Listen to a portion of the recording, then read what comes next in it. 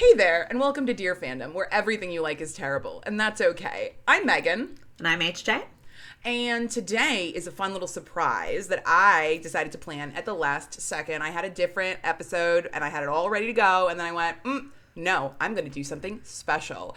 I am doing a Pixar film from the year 2001, and it's about... two best friends, and it's Monsters, Inc. It's Monsters, Inc. Yeah, it's on. I know. It's I knew 100. I knew you, because for us, I knew. This movie. Okay, so what's so lovely about this movie is that I saw it when it came out. It is great. We love the theater. You saw it in the theater, right? I saw it. Yeah, in the theater. I was watching this. I was 11. Maybe was I 11? Let's see. You were 11. Yeah, I was 11 because I was 9. And it was, man, it's a great movie. It's about two best friends who work together. We're not going to address Monsters University at any point, so don't ask me about it. Not happening. We've retconned that from the Dear Fandom narrative. Thank you. Yeah, exactly. So, with that being said, I'm certain the listeners know that I'm a parent. I have a kid.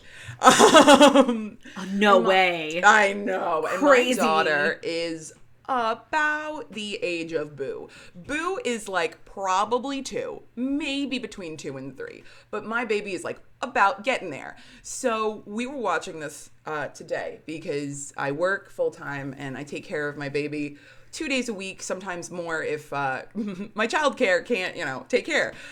So we were watching Monsters, Inc., and I am noticing so much more about this movie than I did the first time around. And I'm going in with the lens of, one, being in a best friendship as long as Mike and Sully have at this point, right? Yo, and high five. I know. Oh my God. Actually, technically, so if we're going based off of the canonical Monsters, Inc. and not the retcon Monsters University. I'm sorry, this is a great sentence. Based on the canonical monster canon, we like to acknowledge that Sully and Mike have been best friends since childhood. And HJ and I have been best friends since about that. We'll call it like pre-teen years. Basically, but almost exactly the exact same amount of time that Mike and Sully have been best friends. And approaching, so just to give you like a big overview of the plot, Mike and Sully are, so Mike is the like assistant to Sully, who's a scarer, and he works for Monsters Incorporated, the local energy company for Monstropolis, which is your local monster town. And it seems like Monsters Inc. is kind of like this monster worldwide corporation. Though it's definitely something where, like, if you try to, like, delve into how big is the monster world? Is Monstropolis a city, a capital? Where are we? Don't do any of that. Whatever you want the answer to be that's the answer, guys. Is Monstropolis a tiny little island floating in the sky? Sure. Is Monstropolis part of the Upside Down? Why not? Anything is possible because nothing is, I guess, off limits for this movie, because the only thing that matters is that the monster world and the human world are completely separate, and the monster world depends on the screams of human children for energy. And basically, a little girl is able to get into the human world, and a little bit of chaos ensues. You find out that the CEO and like some other guy are like evil. They get in trouble. She goes home happily ever after. It's all a good thing. And I am watching this movie as a almost 32-year-old person, and I'm like, oh my God, this is about being brainwashed by your job. Yep. It's about corporate allegiance. It's about unionizing. It's about placing undue trust in a company that pays you. Yep. Because, so one part of the movie, so I am not going to go into every little detail of a movie that came out 21 years ago, but what I will do is explain the things that I really, really noticed, like now in my current years. And one of those things is, so I have worked in many workplaces, but specifically like long-term workplaces in which you kind of, they give you that like line of, we're all family here. Or as they say in Monsters, Inc., we scare because we care. And now It's if a you're line. if you're fed that line, they are going to psychologically manipulate you and fuck you over. Just so you all know. Absolutely. And what's so amazing is that Monsters Inc. is kind of seen, like, if I'm trying to think of like a modern day, so it's an energy company. So I guess like New York has Con Ed, Jersey has like PSE&G or JCP&L. It's like just a generalized energy company for the town. Like that's basically what it seems like. It's the nuclear power plant in The Simpsons. Kind of, yeah, exactly the same thing, except the difference is that I feel like nuclear power, and in terms of like, so we're going to go slightly science here for a bit, guys, but screams are energy, and laughter is energy, and laughter is considered much easier and more successful to obtain, and 10 times more powerful than the energy that screams provide, which is like the big thing that comes true at the end. And they kind of pivot towards laughter energy as opposed to scream energy. And this whole analogy is that laughter is basically like solar panel power, wind energy. It's clean energy that's meant to just be like way easier than we've all been giving it credit for. It's like, so what? It just sits in the sun and we get energy from it? Yeah, that's it. No. Yeah. You sure? Like, that's literally it. But with the same thing with those screams is that the idea that monsters would be seen as anything other than scary, they were like, not even worth it. Not even going to try cracking that egg. We're just going to scare kids forever. And the big issue for the company, not the movie, is that there is a scream shortage because children 21 years ago just don't scare pretty easily. So, you know, I think it's gone in a worse direction. Yeah. Man, yeah, they certainly don't scare easy. They really called that. They were like, kids today. There's like a video ad for Monsters Inc. There's a kid just sitting like 7 inches away from a television, and you just hear like cop sirens and gun shooting, and he just like falls asleep in his bowl of popcorn, and it says, "Just a simulation, not a real child." And I'm like, I can't. Oh, they really went there. They really went there. It's so, and you know what the most interesting thing to see is to watch Sully and Mike's relationship change through like 80 different factors. You know what I mean? Mm-hmm. Because they got Boo, they got all the issues that they've got going on within their dynamic as best friends and also as coworkers who depend on one another to succeed. And like that's probably why they do so well at their job, is because they're best friends who were best friends long before they started working together. And that's why they can encourage each other. And they're also roommates, like legitimately like friend goals, like best friend goals in general. We love to see a successful, happy friendship. And like it's so good to see because like Mike's in a relationship and Sully's like, yeah, hey Celia, will ya? Like, HJ meeting my husband for the first time. Hi, cook, Snickerdoodle? That's true. Yeah, that's true. Truly me with like any one of your boyfriends over the years. Like, what up, buddy? What up? And I've definitely called one of them by like the wrong name. So. Oh, you know what? And the best thing though is that you see that like, when it comes to Sully's overall opinions on Celia, he's like, nothing, saying nothing. Like, wow, what a fucking great friend, guys. It's so good. No, but sometimes the best thing you can say is fucking nothing at all. And that's what's like, the thing is I feel that sometimes, you know, like your friends are definitely gonna date people who will be in the Celia category of like, you know, they got cute pet names.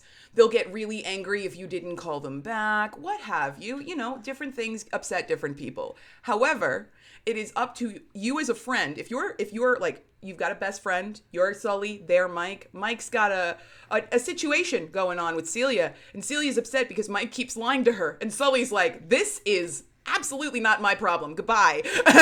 Yeah. And it's surprisingly authentic for monsters.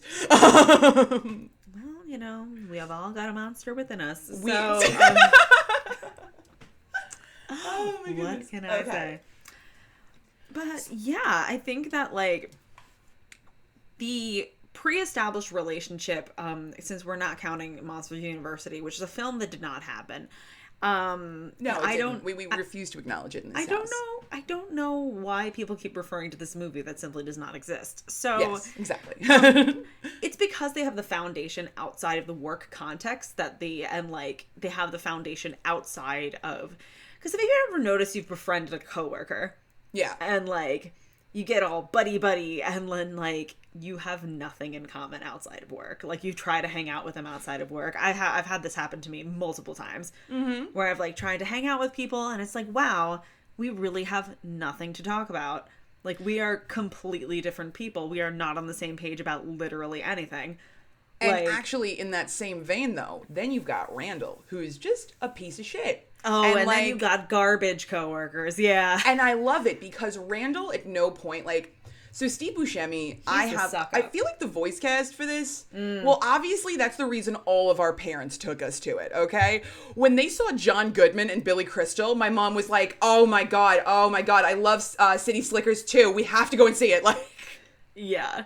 Which is a real movie that Billy Crystal was in back in the 80s. Do I know what it's about? I do remember Billy Crystal was in the Wild West. Outside of that, I think it's the plot to Monsters, Inc., but in the Wild West. Sometimes I have difficulty believing Billy Crystal is a real person. He's amazing. I don't know anything about his personal life, and I'm going to tell you that the reason why I think he's amazing is because I don't know anything about his personal life. Exactly. I think that his acting is that he's a comedian, and he's always been a comedian, and he literally plays the same character in every film he's ever in, to the point of like Steve Buscemi plays similar characters, but Steve Buscemi has a crazy range compared to Billy Crystal. Yeah, well, I think Steve Buscemi gets typecast, but I also think that I've seen Steve Buscemi do, like, incredibly sympathetic, kind of pathetic characters, and also, like, real fucking evil characters. Not just Randall, who's, like, your asshole coworker on steroids. Yeah, Randall like, that is Boardwalk Empire guy. Oh, yeah. And then if you compare him to, like, any side character he's ever played in any Adam Sandler film, yeah.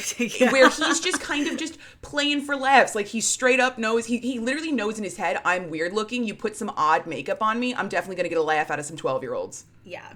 And it's great. Like, Steve Buscemi, in general, love him. This movie specifically, though, I think it's really interesting because you've got him, and Frank Oz plays his assistant, Fungus, and it sounds just like Bert, kind of. Just like if Bert had more of a stick up his ass. Oh. But what's so crazy is the fact that the real villain of the film, Waternoose, is basically like Santa Claus as a crab. Oh, yeah. No. Waternoose is the CEO of this company, and he's like familial money. Like, he's third generation in this. And so he's got it in his mind that he has to do whatever it takes to make his company succeed, because for him, it's not about providing clean energy to his city and prevent rolling blackouts. Excuse me. I'm sorry. I had to sneeze.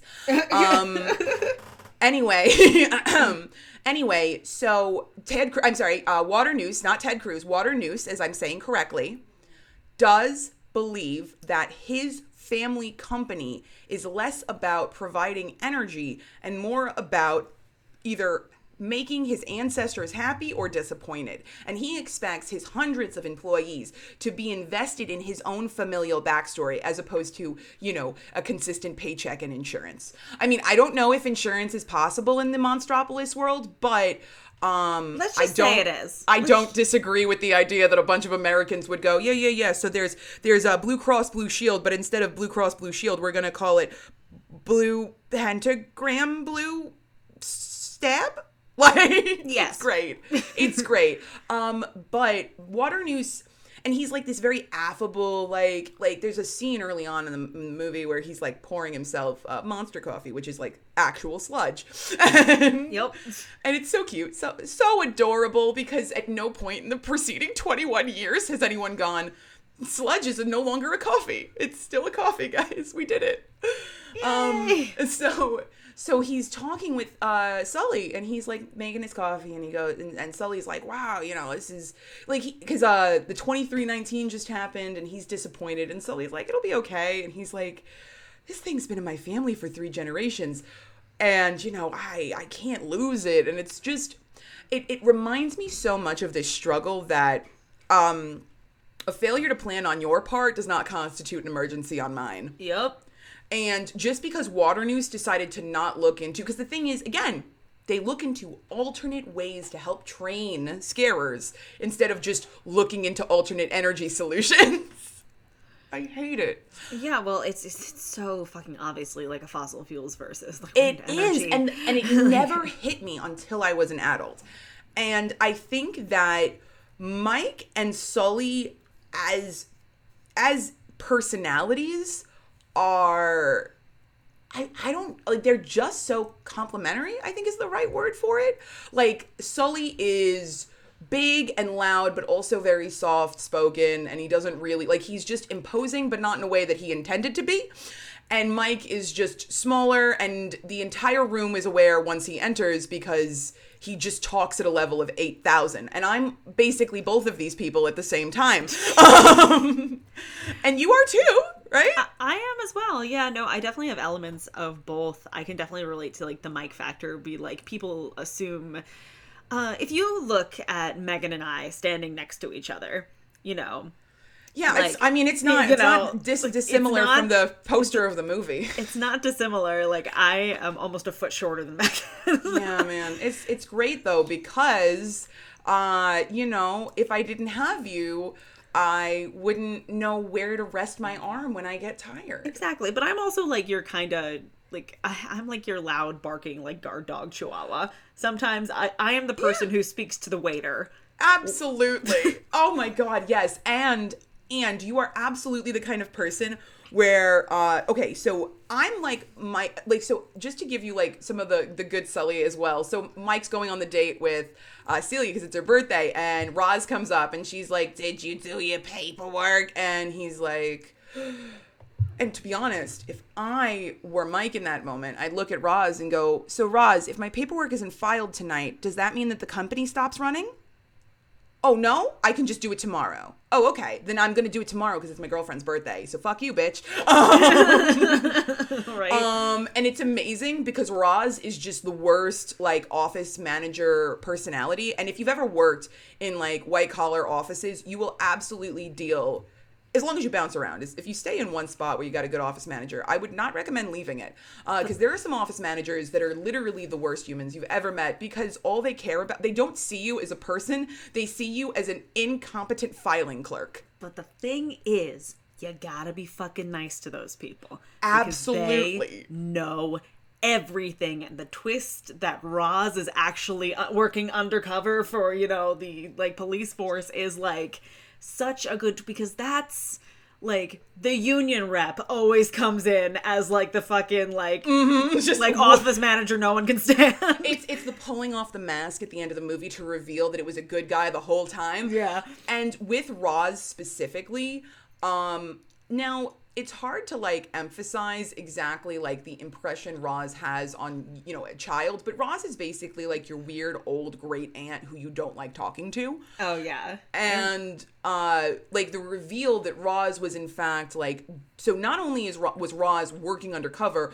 Roz is, like, the head of the organization, which speaks to, like, how structure is maintained within an organization such as the CDA, which seems like a combination of both the CDC, the FBI, and possibly maybe, like, your local police department. You know what I mean? Yeah. Like, because they're all about that decontamination of children, which is a lie that they tell people because they just don't want to deal with it, which is great.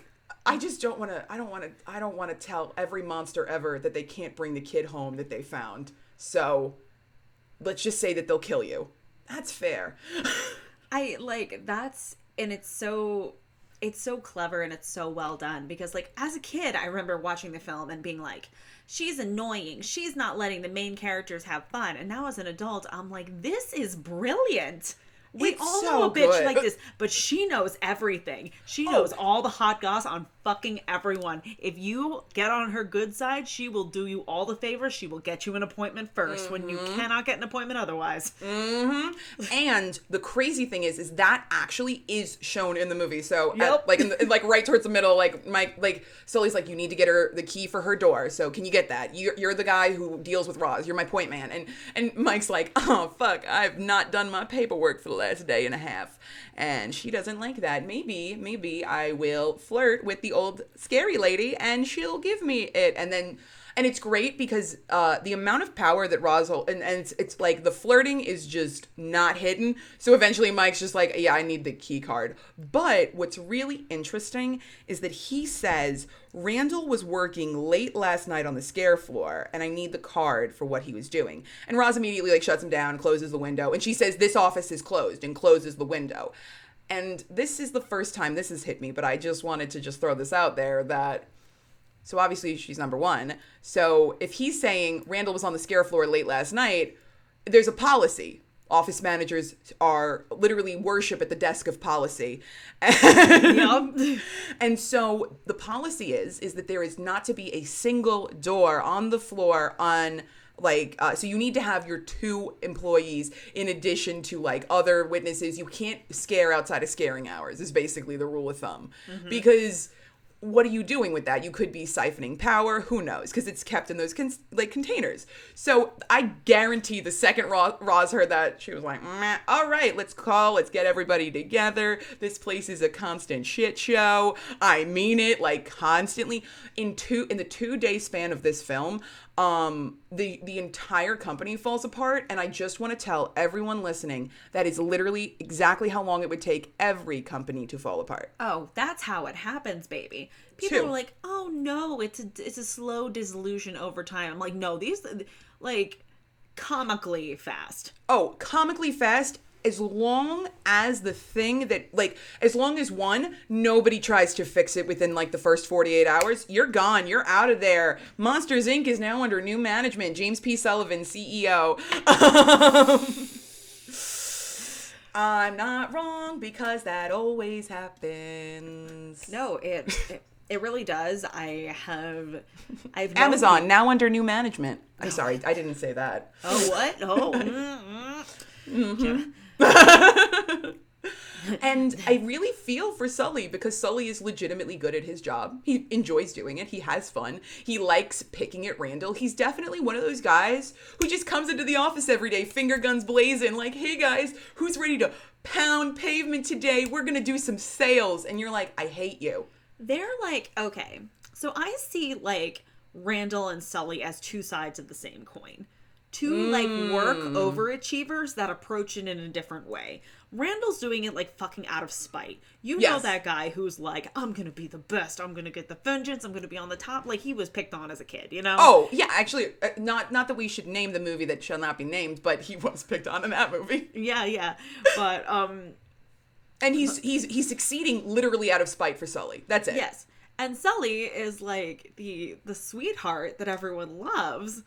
Or like he's just like, you hate him if you are he's Randall, perfect. He's the golden employee, not the golden child, because that's a little bit different. The golden employee is the one that the CEO literally uses in every example. Why aren't you all like Sully? Look at what Sully's doing. And why aren't you Sully? And Sully becomes a point of why everyone else sucks. And but the thing is, he's like unwittingly used as a pawn. He doesn't understand because he's so brainwashed by the company's policies. Like I worked for a company a while ago, and this company was very, very actively anti-union. Like, I made a joke about it, and one of my coworkers, who was a star employee, like everyone wanted to be them, really got up in my face about it because they were so like brainwashed by the company's like motto and policies. Like, it's hard to be honest. Like, it's hard to shake that out of people. Yeah, sometimes. You're getting actively fucked right now. Like, come on. Can I tell you that? So here's the real reason as to why the company kind of comes undone. It's Boo. Yeah. Boo is, and like, yes, so technically Boo is a source of energy, but let's talk about the analogy here, and that Boo is a child, and let's use Sully as her like surrogate father. So Sully suddenly sees Boo, and he has this. Originally, they think Boo is a deadly weapon who will kill them at any moment, and I just want to say that every single scene with Boo is accurate. I swear to God, in 21 years, toddlers act the same. It's not different. They don't. The girl who played Boo is literally out of college at this moment, and yet my daughter acts exactly the same. It is the most beautiful thing in the world to see. It's hard to watch it as a child and go, Boo is cute, sure. But she is in that monster costume for half of the film because there's well, one, I think that back then they did a way easier job at monsters than they did at humans. Pixar's team knows anything but humans until Inside Out, I think, came out. Yeah, now they get humans. Now they know how to do it. But so Boo is in this monster costume for a lot of the time, which I think for me, it's just a way to watch Sully develop more of an affection for her, because he doesn't see her as a human, quote unquote, energy source. He sees her as an infant monster. And I think that for me, so I have recently had this like big, huge revelation about how your company does not give a single fuck about your family. Like, they don't care about anybody you spend your time with outside of that office. They just care about you. And for James P. Sullivan, he was the star player. I mean, the only reason Waternoose banishes him is because he believes he doesn't have to worry about labor anymore, and he thinks that automation is the key to success. And you realize that automation only goes so far, and then you're like, oh, some of this is like for human children, and they'll be, oh, so you just want to kill kids? No, I want to kidnap them and then subject them to torture and release them back home. So, not a good look for you. But thank you. I'm going to put in a sick day today. Like, it's a lot. It's a lot to listen to. I don't care. I'm going to say this now. So without naming names, someone close to me had told their employer, they're like, hey, listen, because now we're in the time of like hybrid, return to work, stuff like that. Some people are still work from home. And he told his employer, like, hey, I have no childcare for over a week. I need to stay home so I can work from home. And his employer's like, so are you coming in tomorrow then? And it's amazing that he didn't even acknowledge that the issue at hand, which is you don't have childcare, or he doesn't have childcare for his kid. And his employer is like, so tomorrow then? Does that mean now? Or are you gonna like, and it's just this like, huge, what part of a week do you not understand? Yeah, like, it's just a huge like blow, I think. And for Sully, he has that same blow because so when he scares Boo, like with the scream, and Boo just can't be near him because she was scared, and then she goes to Waternoose, who was the wrong choice. The hurt and the pain that Sully like, he's like, no, I'm sorry, Boo, I didn't mean it. No. Again, an actual ripped from being a parent of a toddler. Sometimes your kids are going to do stuff. Now, in this example, his boss is just egging him on, like, give me a scream, give me a scream, give me a scream, give me a scream. And he screams, and Boo has run over to him because she loves her kitty. And he scares her terribly in that moment. And I think for some parents, sometimes toddlers are a lot. Toddlers are, not to say that toddlers are responsible for upsetting you. I mean, it's just kind of like, it's kind of like your employer just pushing you, except those won't just be your employer. It'll be your employer. It'll be your spouse. Sometimes your kid will just scream for 45 minutes in a row, and you'll do everything you can to try and appease them, and there's nothing that's calming them down, and you're getting upset, and then eventually you just go, shut up! And then you're like, oh no, I'm so sorry. And you get really, the look, like Sully is probably the best way I can describe how any parent who's yelled at their child has responded to what they've done. They feel this kind of overwhelming waterfall of guilt that just kind of keeps going.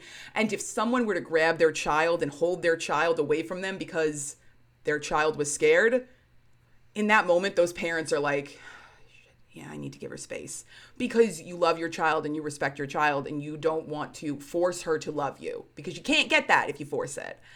And all of this was upon a second viewing that literally took me all of the workday to get through today because she can't sit for very long periods of time.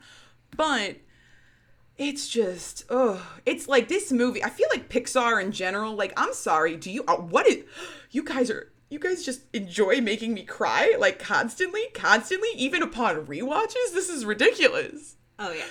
It's great, though. I feel like it's so cathartic to be able to watch something and, look at it and go, even though this is John Goodman as a big furry blue thing, I understand.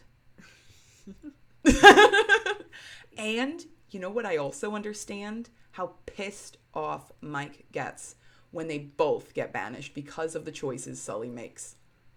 Mm-hmm.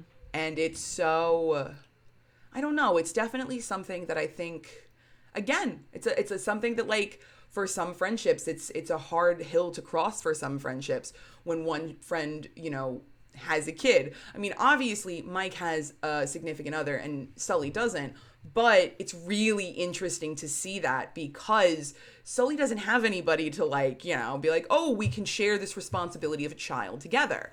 And he does it by himself because, I mean, he loves Boo and he's not even thinking of any alternate options, which is good. But yeah. Mike's reaction is kind of the most, it's a hard conversation for friends to have. And he's pissed. He's pissed because Sully's refusing to take responsibility for the actions that Sully has made.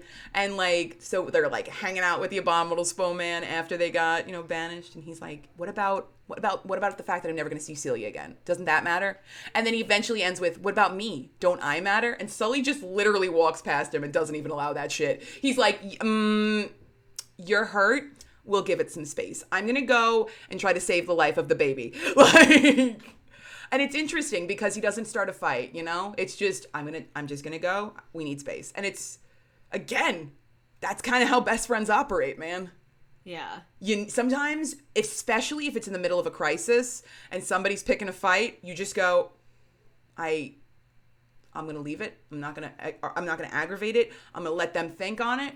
And then Mike comes back and he's like, I was just hurt, you know, like, we've always been together. And, like, because he's been thinking about it and Sully is literally being attacked by an invisible Randall. And then he goes, I'm being attacked. And Mike goes, I'm not trying to attack you. I've just had a really hard time coming to terms. And it's so good.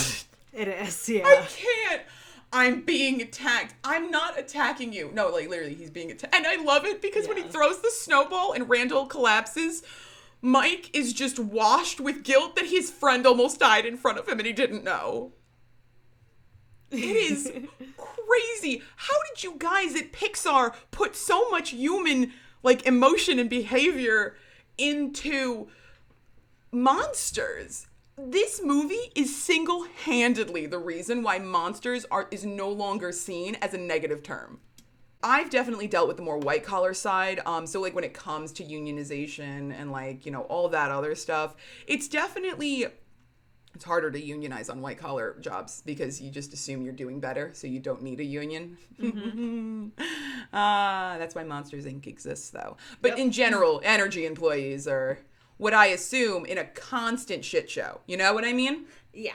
Like, I get that, like, if you, like, talk to any given energy employee, a nuclear power plant, Con Edison, even people who are, as long as it's not, like, wind power or, like, solar power, you know, they're like, so, when was the last accident in your workplace? And they go, 16 hours ago?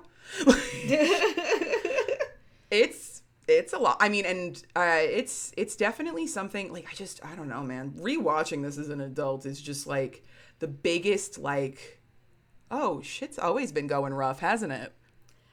Yeah. You know? Yeah. I mean, my viewing of the film is different because I don't have a child. So, that's fair. I can't relate to it. I definitely relate to it from Mike's side sometimes, like, with a lot of stuff, not just, like, you in particular having a kid, like, you know, being left behind with, like, other people's milestones. Yeah. It is frustrating when, like, in a lot of situations, I'm expected to sort of go along for the ride when it has nothing to do with me. You know what I mean? Exactly. And it's hard because it's hard to put yourself in a place where you are the single, or, like, you're the person without kids and children once you, or, like that whole, for Sully, it's weird as it is to say, but Sully has no idea that he is, like, used as a benchmark for other people. And, like, when people don't achieve monsters, I keep saying people, they're all monsters, but when monsters don't achieve, like, a certain level of recognition, like for Randall, he's angry at Sully because Sully achieves more than he does constantly. And Sully to be honest, Sully just looks like a big kind of, He's a you know, himbo. fluffy He's a himbo. headed person. He just doesn't know. He just likes getting compliments and praise. And if he does well and he performs well, then he gets compliments and he gets praise. Yeah. So I think that, like, I sympathize with Sully and the fact that he's, like, everyone hates him and he's just, like, he just wants to hug Boo, you know? Yeah, no, he just wants to have a good time and to get along, and he's never really, work has been his only purpose, and now he realizes that there's a greater purpose outside of his job. Yeah. You know, I mean, and he's taken his friendship with Mike for granted, and I think that, like, through Boo, he's taken, like, he realizes that all the relationships in his life are important. And the thing is, he also acknowledges that Mike has a lot of strengths as well. Yes, exactly. Because before it transitions to Laughter, Mike is just his assistant. And, like, Mike is his hype guy. And, like, one of the best things that I think about the character of Mike that should be, like, duplicated in Humanity, which is, like, Mike definitely subscribes to the theory that all press is good press. Oh, yeah. And as long as he's being paid attention to, he's so happy about it. Even if he, like, so in the commercial, his face and his whole body gets covered by the Monsters, Inc. logo. He gets on the cover of a magazine. The barcode is in the middle of his fucking face. But he doesn't care. And it's so amazing because everyone else is, like Sully, when he sees the commercial, he's like, I'm... Like, he really wants to go and apologize because his friend got shafted. And then Celia, her boyfriend gets shafted, and she's just like, oh. And he's like, I'm on a magazine. And, like, this is the energy that we love to see out of people. Monsters. Exactly. People, monsters, they're representative of people anyway. Like, they've all got human characteristics. It's the anthropomorphization, like, that Disney does so well, except it's not creating furries out of people. It's just making better humans. Yeah, better humans out of people, which, you know, I think is the real end goal here, don't you think? I do. I think that one of the best examples of, like, hey, just because your best friend is doing great doesn't mean that you also couldn't do great. Maybe your best friend's just really good at this particular thing, and then when it comes to another thing, maybe your best friend just sucks at it. Yeah, I think, like, I have always related much more to the character of Mike than I ever have to Sully. Because, like, I've been a supporting player pretty often, you know? Like, I am, like, and, like, I don't mean that as, like, a self-deprecating thing. It's something I do enjoy.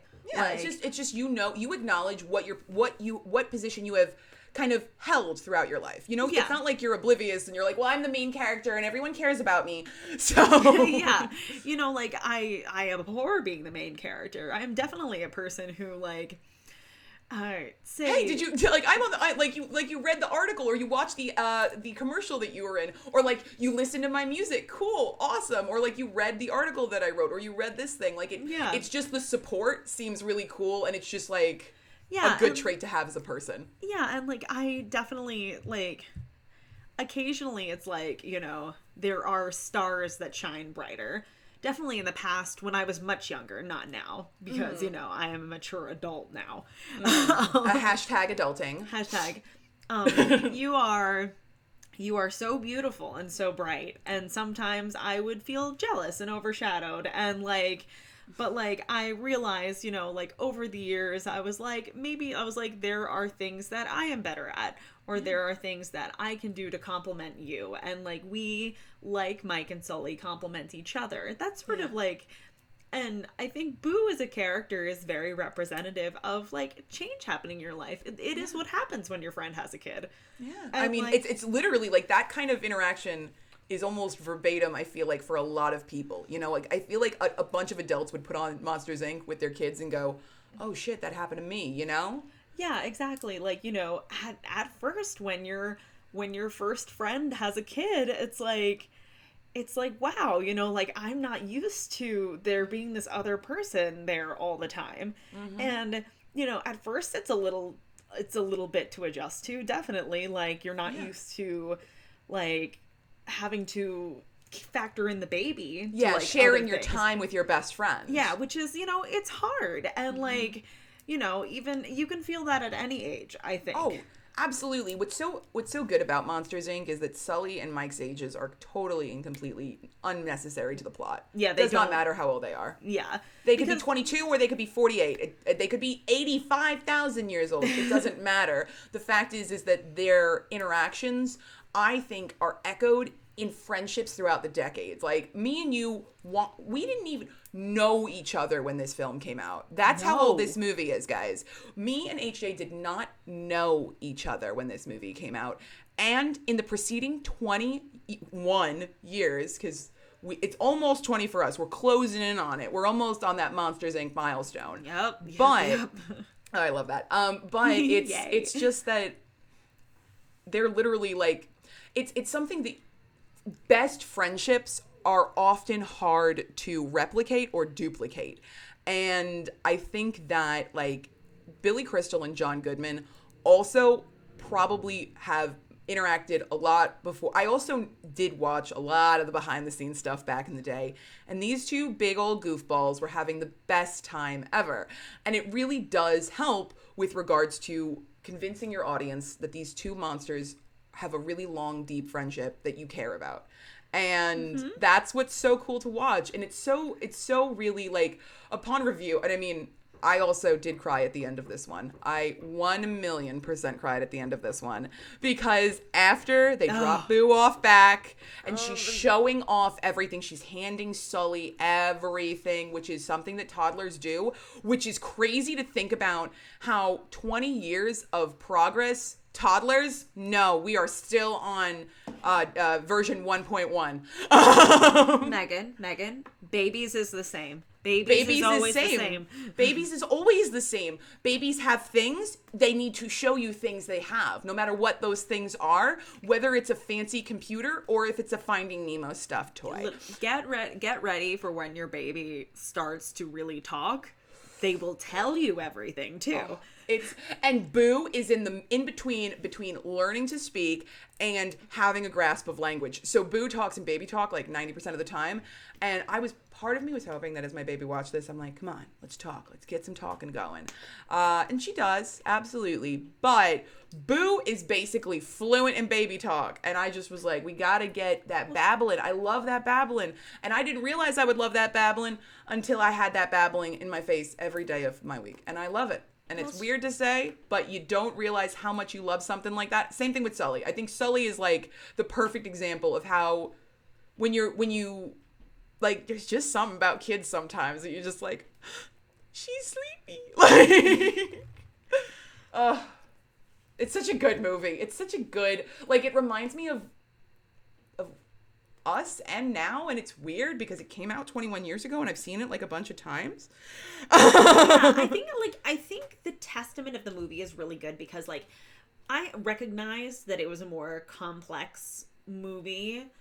That it was a more complex movie even when I was like 10 years old and watching it, because, you know, the end part is it is a brilliant ending where they put the piece in the door and she opens it and they don't show what he sees. Yeah. And she just says, kitty. Oh. Yeah, she says, poo. Oh, man. I cried basically for like the last 10 minutes then. So it's the part where after they drop her off and she's handing everything and he goes, okay, I've got to go now, Boo. And then I'm okay. I'm not crying. I'm just saying that when she's like, goes to open the door and scare him, and I'm not crying. This is just like a lot of emotion.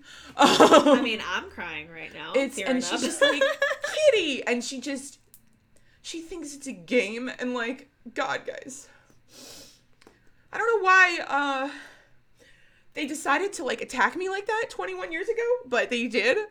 And I'm just getting over it right now because I just watched it for the first time today. And it's perfect and it's lovely. And like, it's something that,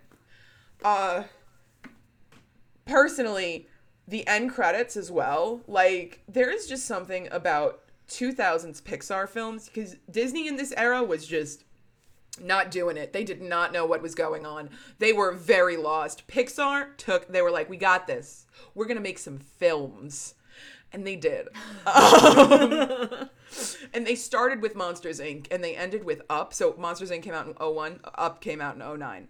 That's why they didn't end, guys. I'm just clarifying that Just the the decade 2000s ended and- with Up. God. And Talk it's about a fucking sob fest. only for the first 15 minutes. No, Hey, in the last 15 minutes. no, yeah, you're Go right. have your own adventure. Oh God. Yeah, I know, but I cried like driving thinking about that the other day. I've cried. I literally believe fully, just to cap off this Pixar, this fun Pixar episode. Yes. Pixar pays for my ticket price in tears. I have not gone into the theater of a Pixar film as I'd say past the age of 15 years old and not cried. I want to let you know that Toy Story 2 wrecked me emotionally in a way that I will never, ever, like, I can't listen to Sarah McLachlan's When She Loved Me without crying. And, like, Toy Story 2 hit really hard when I was, like, a teenager. And then they released Toy Story 3, and then I just cried a little bit more. And then Toy Story 4 came out, and they kind of, like, made up for it, but they kind of didn't. It was very weird. Toy Story 3 really, I think, like, Monsters, Inc. really started this trend toward, like, actual, like, realism and addressing real things for, like more complex things for children and teens and adults to understand. Like, Toy Story 3 dealt with, like, the fucking eventuality of death. Like, you can't get more real than that. I mean, guys, if this weren't the end of the episode, we'd be going for another 4 hours because, like, I'd actually argue, just to, like, cap off, I think that Pixar never intended to not, like, do a deeper exploration of the human psyche. Like, it started with Toy Story. Which and was deep as fuck. Yeah, one of the hardest parts of that movie to watch as an adult is watching Buzz figure out he's a toy. And that's, especially with Randy Newman singing sad songs on the piano. And it's hard, and it's always, but I think what hopefully the intention of every Pixar film is to showcase that human emotion is deep and lovely and beautiful. And it's hard and it's difficult, but it doesn't make it not beautiful. A painting can take 8,000 hours to complete, and it will go in a museum, I bet, you know? It's just that struggle is, or like uncovering these hard parts of life, you know, your goodbyes and your hellos, discovering your own limitations, or growing up, losing a loved one, confrontations with your best friends, confrontations with your parents, confrontations within a family structure. It's all stuff that Pixar is. And like, going back to this film, like, the banality of the workplace and growing up and realizing that maybe your greater purpose, like, isn't just what you do, it's who you are to those around you. Yes. It's your relationships. It's the love that you foster. It's not your productivity, because you are replaceable, you know? Yes, absolutely. And it is totally about creating a full home life with whoever those people may be outside of your workplace. Because at the end of the day, your workplace pays you money for your labor. And while they can totally tell you that they are your best friends and they will watch out for you in any way, shape, or form. And I'm certain there are cases of this. This isn't like some broad, overarching, like, you know, every workplace ever is like this. But more often than not, they are. They would sell you to Satan for one corn chip. They would. You could die tomorrow and they'd find somebody to fill your role by the end of the week. And that's the thing about work, is it's never ending and it's never stopping. It does not matter. Energy, we're always going to need it. Sickness, always going to happen. Taxes always need to be filed, guys. And I am especially angry about that third one. But I know, right? But those eventualities, those unavoidable facts of life, does not mean that life has to suck. And what you do is you have to find the love and the spirit in the moments around it. And Sully and Mike are definitely a good case to look at and say, your job can be your life, but what happens if your job ends? What happens if you find something more important than your job? Yeah. What do? You have to completely and totally reassess your priorities, reassess who you are. And it's okay to do that, because more often than not, you'll come out on top in the end. Exactly. You may struggle, it may be rough, but you are doing what is best for you. Exactly. And like, the relationship, like the fact that they have that friendship outside, and not to be a goober, but I can't wait to hear it. I am grateful that I like have the type of friendship that is conveyed in this movie, that I, you know, like we see each other through these seasons and through these conflicts and through these changes, you know, and like it doesn't have to be, you know, all sunshine and daisies all the time. It would be boring if it was. God. And like, you know, I'm just thinking about like the many different phases of Mike and Sully's relationship you see through the course of the film, and I'm just remembering different instances in the course of our friendship where we've been in those positions where I'm giving you like my script so I can learn lines, and you're Mike in that situation, and you're like, okay, twins and a bunk bed. Yes. And it's great. It's so awesome. And you're right. Not everybody will have a friendship like this, but I do hope for those people who don't have a friendship like this, just because you didn't make best friends in preschool or kindergarten doesn't mean that you're not going to make best friends. And I really do want to emphasize that you can make friends in your workplace and leave that workplace, even if it is a bad one, and retain those friends. Me and HJ have retained friends from our workplaces. Yep, I certainly have. It is important, though, to definitely take your time. Listen, nobody's in a rush. Life is literally the only thing you're ever going to experience. Like, there's nothing longer than life because that's all you got. There's nothing that I can tell you that's going to happen afterwards. But what I can tell you is if you put your trust in a good coworker, that is actually a way better investment than Dogecoin. That's what I'm going to end on. Do not trust cryptocurrency. Everyone, invest in solar energy, and also good coworkers. You surely should invest in good coworkers. Yes, and love your friends and neighbors. And if you have a baby, give your baby a big old kiss. And a hug and a squeeze and a tickle and maybe watch Monsters Inc. with your kid, and maybe watch it while they're asleep. Maybe. All right, everyone. Well, thank you so much for listening to this episode. We don't know what is next week.